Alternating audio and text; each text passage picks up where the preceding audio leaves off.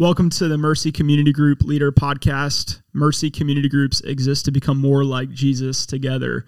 We're trying out a new format with these episodes in this podcast for this season. Corey, our community groups resident, and myself, by the way, I'm Joey Schwartz, community group pastor.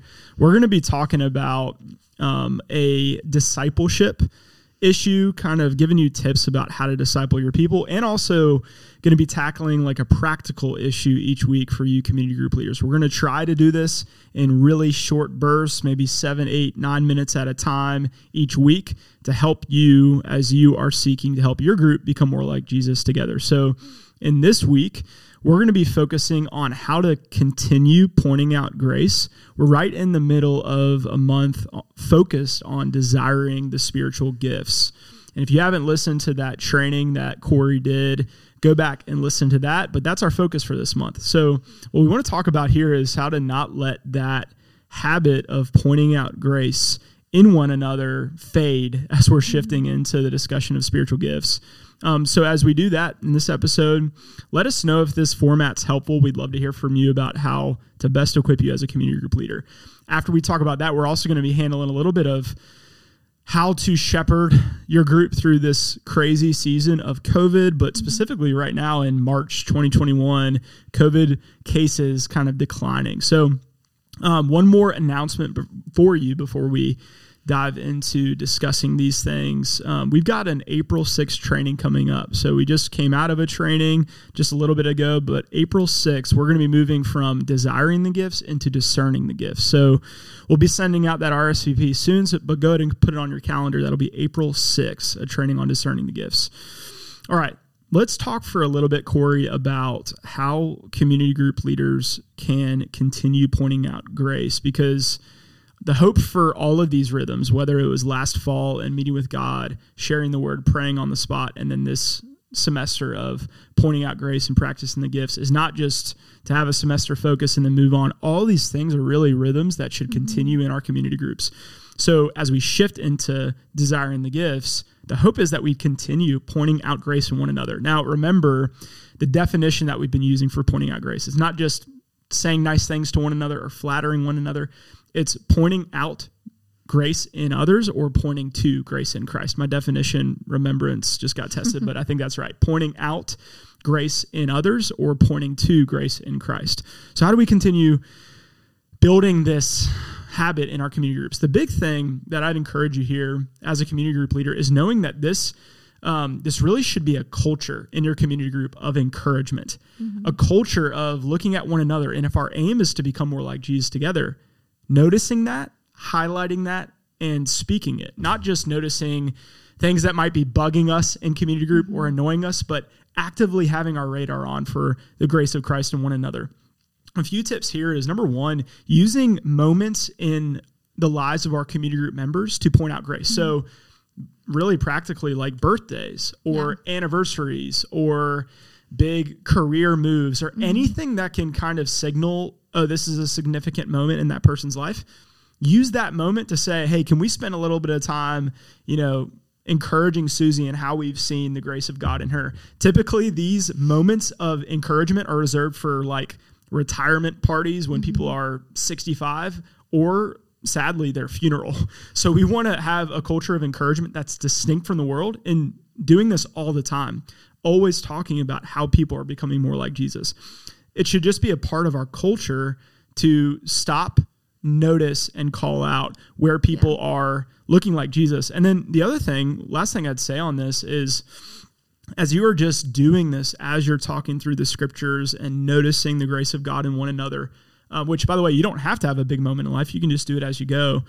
Another way you can do this is when people transition out of your group, making that a really big deal and using that moment instead of it feeling weird or divisive, assuming it's on good terms and there's a unification, actually sending them out by pointing out grace in them. We actually had a couple in our community group, a couple that we love, who is transitioning out because they're going to Northeast campus. And instead of that feeling weird, it was beautiful to send them out by pointing out the grace of God in them. Yeah, that sounds really great.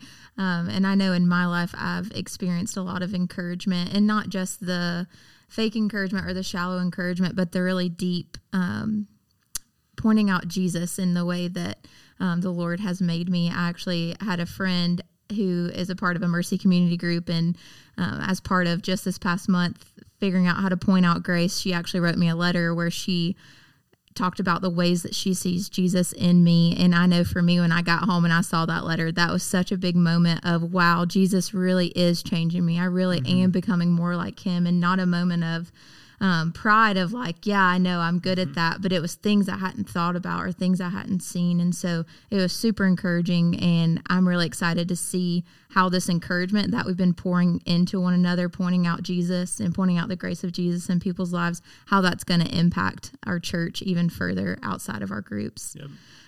But now we want to go ahead and just transition to this practical topic of COVID and just leading during COVID. And I just want to encourage you guys. I know that it has been a struggle to lead in COVID, but I've seen and had a lot of conversations with group leaders, and you guys have done an incredible job of caring well for your group and caring well for yourselves and desiring to grow to look more like Jesus. And that is the purpose of community groups, is to become more like Jesus together.